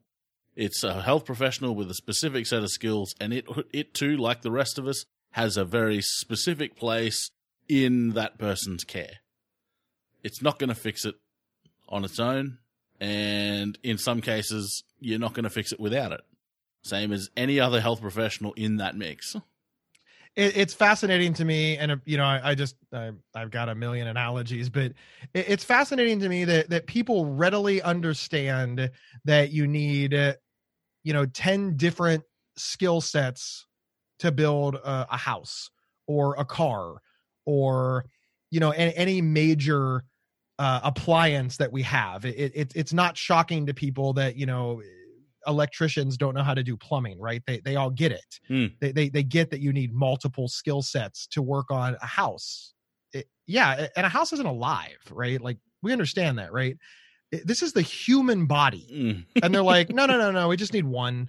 Like, just one. We are, at our core, we're just an extraordinarily complex machine. And needing multiple types of people to work on our brains should not be shocking. And frankly, that's really where this analogy should end up. When it comes to physical health, they understand that you have a general practitioner, you have a cardiologist, you have an oncologist, you have on and on and on. But for some reason with the brain, it's one size fits all. There's one doctor, handles everything. It's not realistic. The brain is extraordinarily complicated, as are hearts, as are lungs, as are skeletal systems, as are bones, as are what is it, dermatology, skin. I mean, just on and on. And so it's fascinating to me that on one hand, I think people have a very good understanding of this. But on the other hand, the minute we start talking about our brains, they're like, nope. Hang on, let me pull my soapbox out here. I don't understand why mental health and physical health has been separated. I sincerely don't. We always say that, well, this is my physical health, not my mental health. Well, this is my mental health, not my physical health. Why isn't it all just health? So first and foremost, I can't help but notice that your brain is in your body, which makes it physical health, right? Like, no, this is my personality and the way that I see the world. Right. That's coming from your brain. I suppose on like a very semantic level, you've got like a small point, like we talk about the cardiovascular system. But when we talk about the cardiovascular system, we don't say, well, we're working on Gabe's physical health today. We say we're talking about Gabe's cardiovascular system. But for some reason, everything for mental health is just mental health. Yeah. Hey, we're working on Gabe's mental health today. What are you doing? We're working on Gabe's mental health. Well, what specifically? Gabe's mental health. I know, but what's going on? Gabe's mental health. So you mean to tell me that somebody who is experiencing grief after the death of a loved one and somebody who is experiencing psychosis and schizophrenia and believes that ants are boring through all of their skin and that they're being chased by a demon, right, we would describe them both as suffering from mental health issues. You don't see any difference there? Nope. But again, on physical health, we would fire that doctor. Hi, I'm here to discuss my cardiovascular system. You mean your physical health problems? I mean, you have a physical health problem because you had a heart attack, and Gabe has a runny nose, so he also has a physical health problem. All right, you're a quack. I'm out. But yet we don't see it over in mental health. Yeah. It's all health. Just that's all I want people to understand. Just it's all health. If our minds works and our body doesn't, we're not happy. If our bodies work and our mind doesn't, we're not happy. We need to start looking at this as healthcare. I don't understand why we don't. I've asked so many people, and nobody has a good answer for this. But yet, nothing's changing. It's 2020. We still have mental health and physical health. I got nothing. Done a few episodes discussing similar things. Yeah, that's something. And again, it's the same setup over here. You have people that work in mental health, you have people that work in physical health. There are very, very few teams that bridge both gaps or bridge that gap between both worlds. But you're right. And something that we've said on this show a heap is that there's no health without mental health. Like, don't care if you break your leg and you're in physical rehab. There are mental health aspects to that need to be addressed. It's something that I'm pushing. It's an agenda. And that's what really makes me the saddest of all. People with severe and persistent mental illness, we feel so alone and we feel so isolated, and we feel like we're the only ones that have ever had this issue. And in reality, 100% of the population at some point has had a mental health issue. Now, no, of course not. No, not 100% of the population has bipolar disorder, schizophrenia, major depression. But listen, the day that your loved one dies, that is not going to be your best day mentally. When you've worked an 80-hour shift and you've gotten 3 hours of sleep a night because the baby is colicky and you have to take care of your child, so you're operating on like 10 hours of sleep with bills stacked up, and your spouse is out of town for their job, and you feel all these are not good moments emotionally or mentally. These are mental health issues, and we tend not to acknowledge them as such. Are they as severe as bipolar disorder or schizophrenia or major depression? No, of course they're not. But who cares? Listen, when I have the flu, it does not comfort me to know that somebody else has an illness that is going to kill them imminently. I think that we just both have a unique set of problems. I'm trying to get over the flu, and they may be at the end stages of a terminal illness. And to quantify both of us as physical health Mm. would be stupid, but there is some understanding there.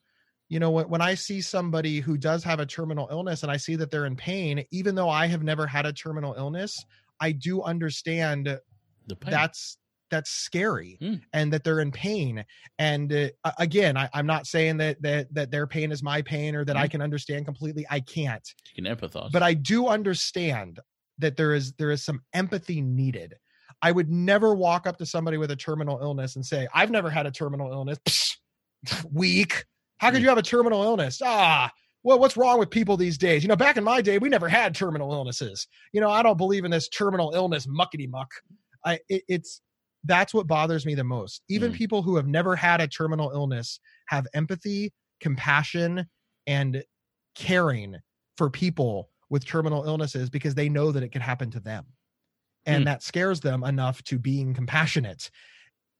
People with mental health issues, people who are suffering from mental health issues, people are mean to them because they think that it can never happen to them. And when I say mean, I don't mean like maliciously attacking, but like just dismissive or lack of understanding. Or my favorite one, they don't bring us a casserole. You know, when I was diagnosed with bipolar disorder, nobody brought me food.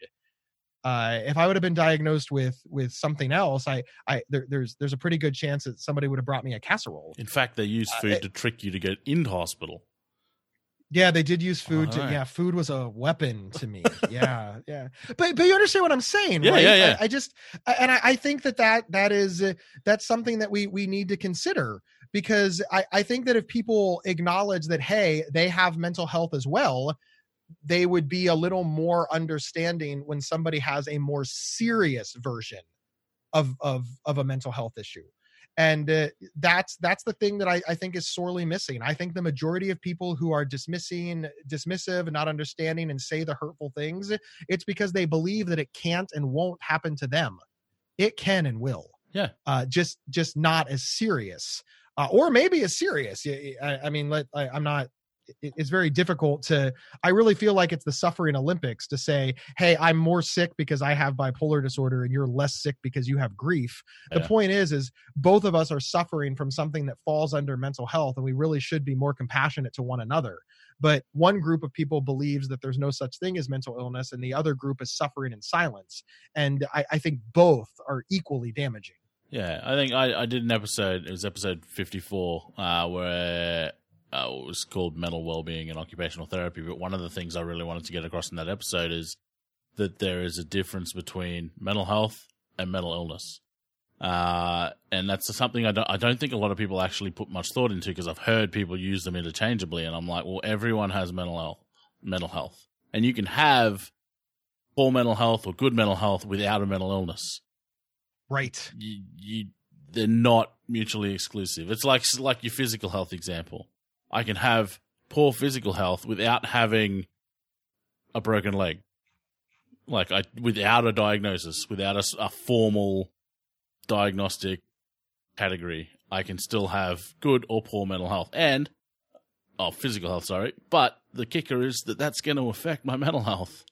So I can look after my mental well-being, and I teach something, because I work at a university. I teach to my students about mental well-being, and we look at, the way we frame it is mental health in a well population, as in people who don't have a formalized mental illness diagnosis. And it's a lot of those sort of lifestyle and looking after yourself type things. So it's about having, friendship connections and seeing your mates. It's about physical exercise, eating healthy, all of that stuff that most people know. But at times when, you're feeling a bit flat or whatever, it's important to revisit those things and go, oh, okay, I haven't really gone outside for a walk for quite a while. Maybe I'll do that and see if I feel better. Or it's been a while since I caught up with my mates. I'll give them a ring and see what's going on. It's a similar, it still needs, like you were saying, it still needs addressing, and it still can affect people. And yeah, I think your example of, what did you say? The suffering Olympics? Yes, the suffering Olympics. I hate it. I don't like the suffering Olympics. I think that we should all be nicer to one another. Yeah. But that's, there's still value in understanding that, look, the downside of the Suffering Olympics is everybody's trying to figure out who's sicker. The plus side of the Suffering Olympics is that at least the people playing acknowledge that you're all sick. Yeah. And sometimes in our society, we refuse to acknowledge that people are even hurting and suffering or sick or in need of help. And that's really, really problematic, because people need help. People need help and they can't get it. And what's worse is sometimes the people who need help, who can't get it, they don't believe they need it because they've been influenced by the same society that the rest of us live in. I'm a perfect example of that. I did not know I needed help. My God, how stupid could I have been? I thought about suicide every day for 25 years and thought I was fine. Like, what went wrong? What went wrong in my life? What went wrong in my family? What went wrong in my school, in my society, with my friend? Like, do you know how many balls had to be dropped for a 25-year-old to think that suicide was normal? And there's many, many, many fingers to point. I don't want to point them to be mean to people. I want us to all get on the same page. Like, I realized that I dropped a ball. My parents realized that they dropped a ball. And I want the greater society to realize all the balls they dropped. Look, I went to public school in the 80s. We did not teach about mental health. It just wasn't covered. It wasn't covered at all. We played with the parachute. We had gym class, but for some reason, psychology and mental health was not covered in any way. We had a whole smoking cessation program in my school, but depression and suicidality completely not covered. Yep. And I imagine how my life might have changed if I was sitting in a class and a teacher said, "Okay, we're going to talk about the signs and symptoms of suicide." And I'd have been like, "Well, okay, see, everybody does go through it now." And then I would have started learning about these. I would have been like, "Wait a minute, maybe sixth grade or eighth grade or ninth grade Gabe would have gone to somebody and say, I want to die every day." And then instead of getting help at 25, I would have gotten help at 13 or 14. And, who knows how my life would have changed. Change the trajectory. Yeah. And I understand that, suicide is scary. I really feel for my parents. I truly do, because thinking about your child dying is got to be horrific. And thinking about your child dying by his or her own actions, which is how it's very much framed, right? Yeah. She took his life, they took their own life. Yep. That's a really shitty way to put it, because that's not what happened, but that's how it's seen. That's the perception, and that becomes the reality. That's got to be even scarier. And we live in a society that has trouble sitting kids down and, talking about sex ed. And sex is something that by and large, every person in America will eventually do, or have. I would be willing to say that everybody does something sexual, whether it's, sex with another person, masturbation, self-stimulus, just even gets an erection. This is something, or their libido, just is aroused. That's the word I'm looking for, is aroused. So this is something this is part of the human condition. And yet parents are afraid to tell their children. Listen, parents, I guarantee your child is going to need a solid foundation for sexual education. It is ever, they will want to have sex either with themselves or another person. And probably, or they just need to live in a society where somebody will try to have sex with them. And I don't mean like in a creepy way. I just mean this is what people do. There's value in understanding something that is so pervasive as sex. And we have trouble with that one. Yeah. And suicidality and mental illness is less pervasive, but it's deadly if unchecked. So I really think that tough conversations save lives. That's my honest belief. They're uncomfortable. They're tough. They don't feel good. I gave the talk to an 8-year-old boy. It was awful. It was awful. The sex ed talk. It was just awful. It was awful. But thank God, now he's 22 and he has a kid, and I remember just dreading it for days. But but sincerely, imagine where he would be if he had no understanding of what was going on, or worse, incorrect information. And I really think that's very analogous to the problems that we see in mental health and mental illness. People who misunderstand sex have problems. They have bad outcomes. They run into issues that they don't fully understand, that they can't comprehend, that they can't control, and they're put at a disadvantage. And the same thing happens for mental health. And the difference is, you know, an unplanned pregnancy ain't the greatest thing in the world, but over on this side, it's death. Yeah. And again, that seems like the suffering Olympics. Would you rather be dead or have a baby you don't want? I don't know. I don't mean it that way. You know, please don't write Brock letters that Gabe is mean. I think if we really consider how much danger we're putting people like Gabe, people like me in, because I had no information. Yeah. And the ripple effect that would have had on all the people around me. I think that we can see that, wow, we did that because we didn't want to have a tough conversation about mental illness, mental health, and suicide with our teenager. Yeah. I guarantee that every single mother or father who's ever lost a child to suicide would much rather have the awful conversation, the uncomfortable conversation, and the scary conversation than what they're going through. And that's the message that I want to get out there. There are worse things than an uncomfortable conversation. And like I've said it before, you are better off asking and making a fool of yourself than not asking and regretting it forever. Amen. That is yes. And again, it's like we talk about, Brock, right?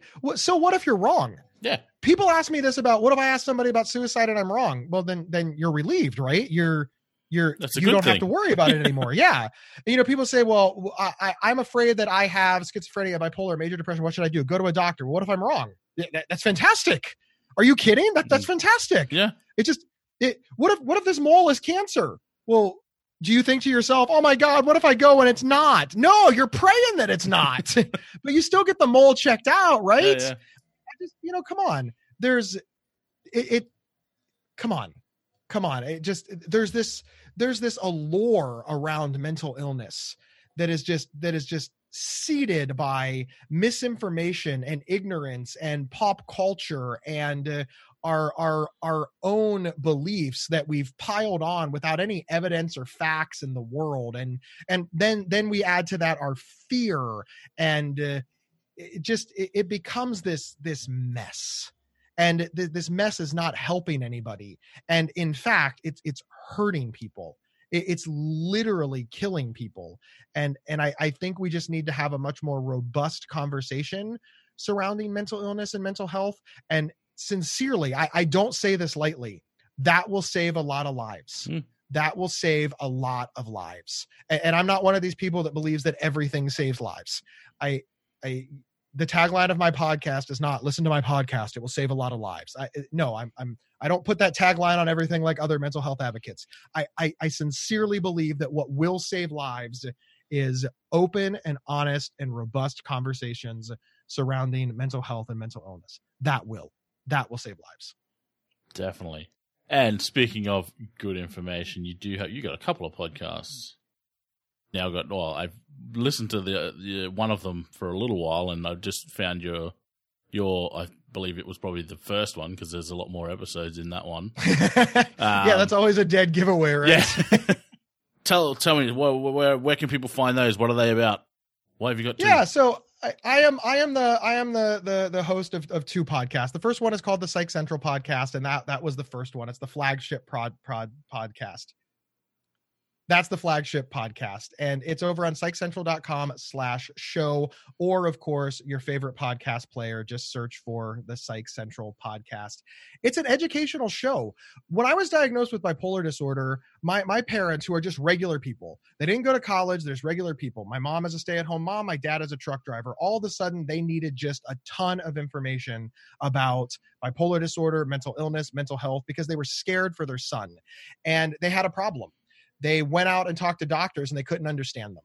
but they wanted to get the information from experts. Luckily, they were able to find good sources on the web and good things, good people to talk to that explained it to them from an expert level in a way that they could understand. That's what that podcast is. I get experts in the field, everything from licensed social workers to PhDs to medical doctors to occupational therapists, and I have them explain high-level concepts to my father. He is not actually on the show, but I'm always thinking when they talk, would my dad understand this? And if the answer is yes, I am very happy because my dad wants the correct information. He's excited to have the correct information. And I'm always worried that my dad is going to get sucked in with the wrong information, because that's the thing about wrong information. Because they're not constrained by facts, it's often easier to understand. Yeah. So that's that show. Now, that show got going and it became really popular, and I loved it. And I loved giving an outlet for, simple psychology, mental health, and mental illness talk. I loved helping experts explain things to a lay audience. But I realized that the lived experience voice was just not really, it wasn't really there. It didn't, when you say I'm having experts in the field of psychology, mental health, and mental illness talk about these, they don't usually live with it. I mean, occasionally. And plus, I have a lot to say. I want to say stuff. I want the lived experience response to pulp culture. I want the lived experience response to the stuff that happens in the news. I want people to talk about what it's like to live with bipolar, schizophrenia, depression, anxiety, grief, mental. I want that perspective captured. So I came up with the podcast Not Crazy. And Not Crazy is co-hosted with Jackie Zimmerman. She's a great woman, lives with depression and anxiety. I am the other co-host. I live with bipolar and anxiety. And the two of us talk about mental illness, mental health, and everything in between. And listen, you're going to disagree with half the stuff we say. You're going to like the other half. And then there's another half, because we're not good at math, that you're going to think, I'm going to think about that for a while. And that's really the purpose of that show. So we've got the expert theory. We've got the lived experience. Or I'm sorry, let me start that over. So the Psych Central podcast is experts explaining things simply. The Not Crazy podcast is the lived experience talking about their journey and their life. The other way to look at it is the Psych Central podcast will tell you what bipolar disorder is, and the Not Crazy podcast will tell you what living with bipolar disorder is like. You can find them both on your favorite podcast player. Just search for the Psych Central podcast or Not Crazy. Or you can go to psychcentral.com/show for the Psych Central podcast, or psychcentral.com/notcrazy for the Not Crazy podcast. And finally, I would be remiss if I didn't tell you about my book, Mental Illness is an Asshole. I named it that because mental illness is an asshole. Yeah. You can find it at GabeHoward.com. You can also, of course, find it on Amazon, Barnes & Noble. If you buy it from GabeHoward.com, I can sign it and send you a bunch of free stuff. Plus, it's cheaper. Right now, Amazon, Barnes & Noble, and all those places are charging full price, and I put a discount on it. So you can head over to GabeHoward.com. There's also other blogs and stuff to read over there, and all my Facebook stuff. So I really recommend checking it out and buying a book. Buy my book. It's a good book. I mean, if you've tolerated me for the last, hour or so, I mean, really, what's a book? What's a book? It's a book. That's my sales pitch. Buy my book. You've tolerated me this long. Yeah. It's a really good book. It's 380 pages of awesome. And obviously it's got a really cool name. I was going to say I'd buy it just for the name. Brock, thank you for having me on the show. I can't thank you enough. It's been really, really cool. But yeah, no, absolute pleasure. Thanks for coming in and having a chat. That was a lot of fun. Oh, thank you so much. I can't wait to connect with your audience and keep in touch with you. Thank you, Brock. And your accent is just amazing. Of course, the people listening in Australia, they'll be like, Gabe's accent is just amazing. Well, it's all about perspective, right? So if 500,000 audience is American, they'll listen to my accent, and then the other half, which is Australian, English, Canadian, whoever else, everyone else, will listen to your accent and go, oh, that's amazing. Got the accent market covered. So